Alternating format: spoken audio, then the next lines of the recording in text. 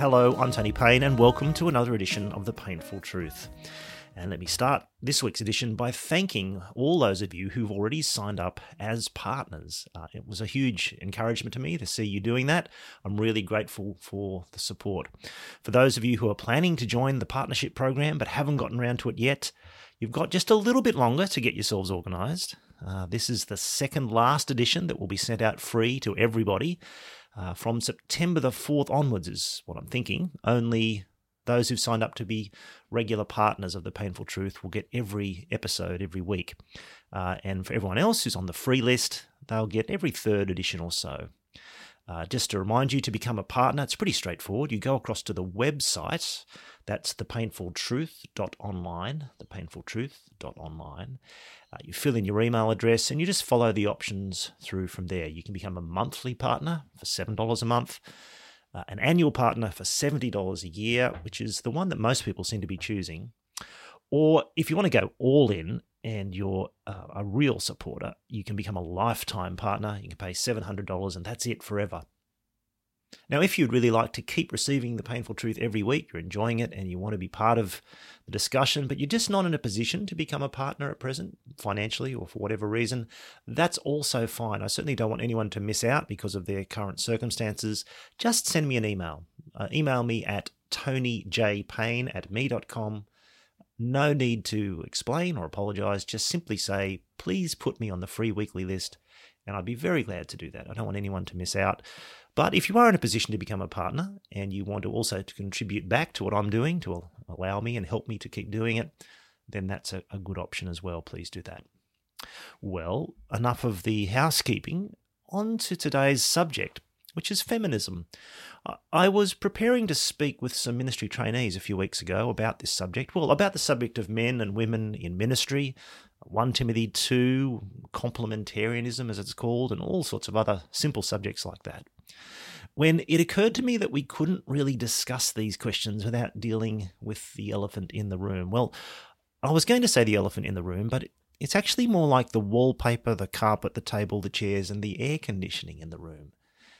It's a set of settled and pervasive ideas that just form the environment for any discussion of this subject at the moment. If you talk about men and women and ministry in church or in marriage, you simply can't have that conversation without becoming aware of this set of ideas that forms the whole backdrop, the environment within which we discuss them. And those ideas are, of course, what is normally summarized as feminism. But feminism is very hard to identify, and it's hard to critique. It's hard to identify partly because we just barely even notice it anymore. It's so much part of our social fabric. It's become such a kind of dominant, pervasive orthodoxy that we hardly even see it anymore. It's just part of the air we breathe.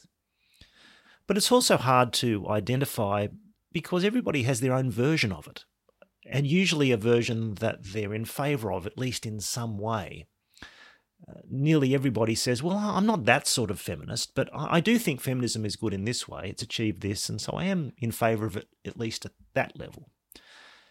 People tend to have that approach to feminism, very often while having little idea of what feminism has actually taught as a movement and what it's actually done and stood for and promoted over the past, 50 plus years it's been now. And so the variety of feminism makes it a hard movement to understand and to critique. But so does its status as one of these moral orthodoxies that exist in our culture. You really do have to genuflect to feminism these days, or at least nod appreciatively in its general direction. And if you don't, well, I guess you're risking nutcase status or perhaps pariah status in our culture.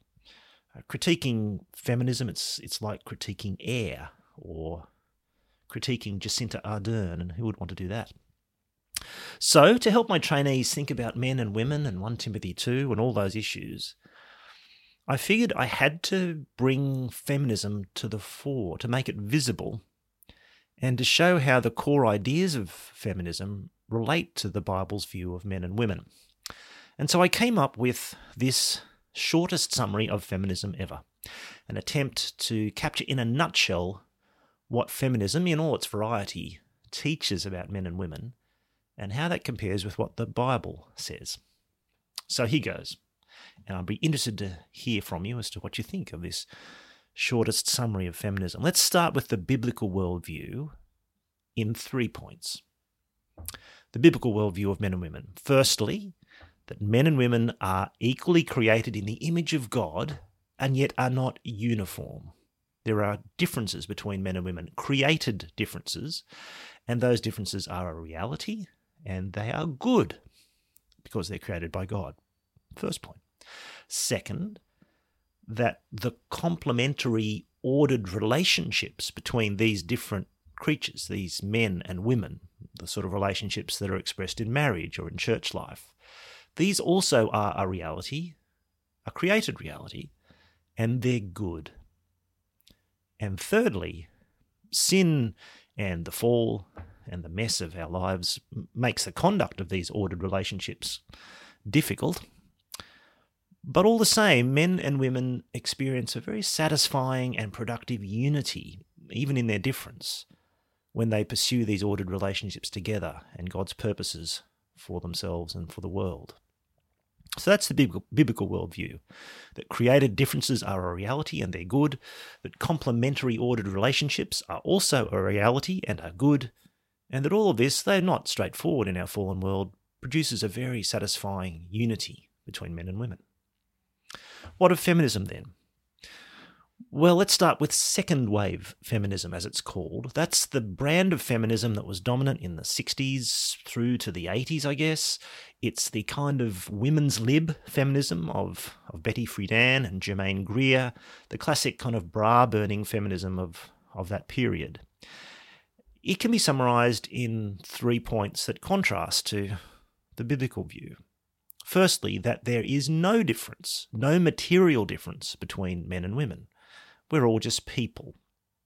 And so every woman can and should be able to do anything that a man can do. And so in second wave feminism, the difference between the sexes is de-emphasised quite radically. Secondly, there's therefore no ordered relationship between men and women. And in fact, any attempt to have an ordered relationship in which men and women are different and relate to each other from different viewpoints or roles, this is repression, because it denies the total equality of persons.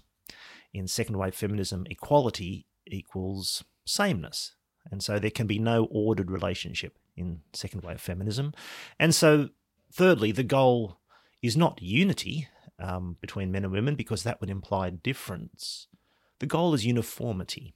It's the dissolving of difference so that all individuals, men and women, can pursue personal freedom and the actualization of their selves and their goals in life in the same way.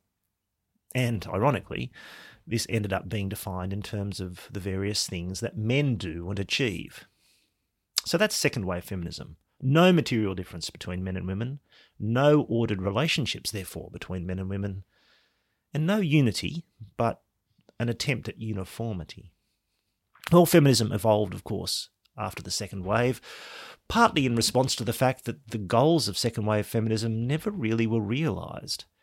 And so we had third/fourth wave feminism, and these are hard to separate out, and so I'm just going to treat them as one, given this is the shortest summary ever. And third and fourth wave feminism really were a set of movements from the 1990s through until now, partly in reaction to the failures of second wave feminism. They encompassed various kinds of difference feminism and the identity politics or the intersectional politics of the current moment. And third and fourth wave feminists are often dismissive or even openly hostile towards older feminists, second wave feminists. What are the features of third/fourth wave feminism? Well, again, let me try 3 that relate to the 3 features of the biblical worldview. Well, firstly, there's a renewed emphasis on difference, on the uniqueness or difference of women, whether that's in the feisty kind of girl power feminism of the 90s, or the more recent emphasis on women as an identity group, an oppressed identity group, that you can choose to identify with regardless of your biological gender. In this view, men are different from women, but not in a good way. masculinity is toxic. It leads only to violence and rape and the oppression of women. And so, secondly, there is an ordered relationship between men and women in third and fourth wave feminism, but it's not a good one. It's a power relationship of oppression and violence in which men are the perpetrators and women are the victims. And so, thirdly, in third and fourth wave feminism, there can be no unity between men and women, only a social and political struggle in which the power and dominance of men needs to be overthrown in some sort of way. Now, what all feminisms have in common, looking at second and third and fourth wave feminism, is really a rejection of the biblical view in some way or form. So there's firstly a rejection of the concept that there is a good created difference between men and women. There's either no difference, as in second wave feminism, or the difference is bad, it's oppressive in third and fourth wave feminism. But the idea of good created difference is rejected in all feminisms. Secondly, there's a corresponding rejection of the possibility of complementary, good, ordered relationships between men and women, relationships that are liberating and wonderful. Because any concept of an ordered relationship either denies equality in second wave feminism or constitutes oppression in third wave and fourth wave feminisms. And so all feminisms reject pretty decisively the idea that there could be ordered relationships between men and women that are in fact liberating and good. And finally, all feminisms therefore produce an ongoing disunity between men and women, either because in the second wave men resist in their chauvinism the call to dissolve all distinctions between men and women, or because in third and fourth wave feminism, men are the power group, the oppressors, who constantly victimise and brutalise women and need to be cast down. Now, feminism as it actually operates today rarely presents us with these simple forms of its ideas. In fact, the competing claims of the different kinds of feminisms, especially second wave and third/fourth wave, often result in sort of confusing and contradictory cultural messages in our society. For example, on the one hand, we're constantly told in every movie that we see and in every newspaper report that women are smart and strong and capable and powerful. They don't need men to explain things to them or to protect them or to provide for them. These are classic second wave assumptions about women. And yet, on the other hand, we're also being told frequently that women are victims, that they're the oppressed victims of a brutalised, sexually violent system run by men, that they constantly suffer microaggressions of language and attitude, that they need safe spaces to survive. That's fourth wave identity politics feminism. Even so, if the summary I've provided above is even broadly correct, and I think it is, we need to break our silence about feminism. We need to recognise its existence and bring it out of the background into the foreground and openly critique it. Because like all rebellions against God and his good created order, feminism is really a terrible idea and it leads to bad consequences.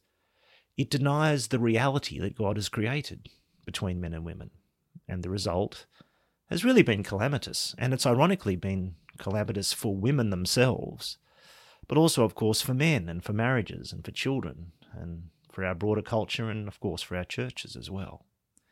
We need to understand feminism clearly, bring it out into the open, and be unafraid to teach against its errors. Hence my attempt at this little nutshell summary. And I'm wondering whether you can help me improve it. Well, perhaps the simplest way to help me improve it is to leave a comment over on the website or to send me an email. Zip across to thepainfultruth.online. You can see the summary there in text form, and it might be easier actually to take in text form. And you can just leave a comment underneath letting me know how you'd like me to improve it, because I would like to sharpen and improve this little nutshell summary so that it's as helpful as possible. Of course, you can also email me at tonyjpayne@me.com at any point with your suggestions and thoughts. I'd be really interested to hear from you about this question. Well, that's about it for this week. Don't forget, if you want to keep getting the painful truth every week, become a partner, go across to thepainfultruth.online and subscribe. Or if you'd like to get it every week, but you're not in a position to become a partner, again, just send me an email at tonyjpayne@me.com. Well, great to be with you again this week. I'm Tony Payne. Bye for now.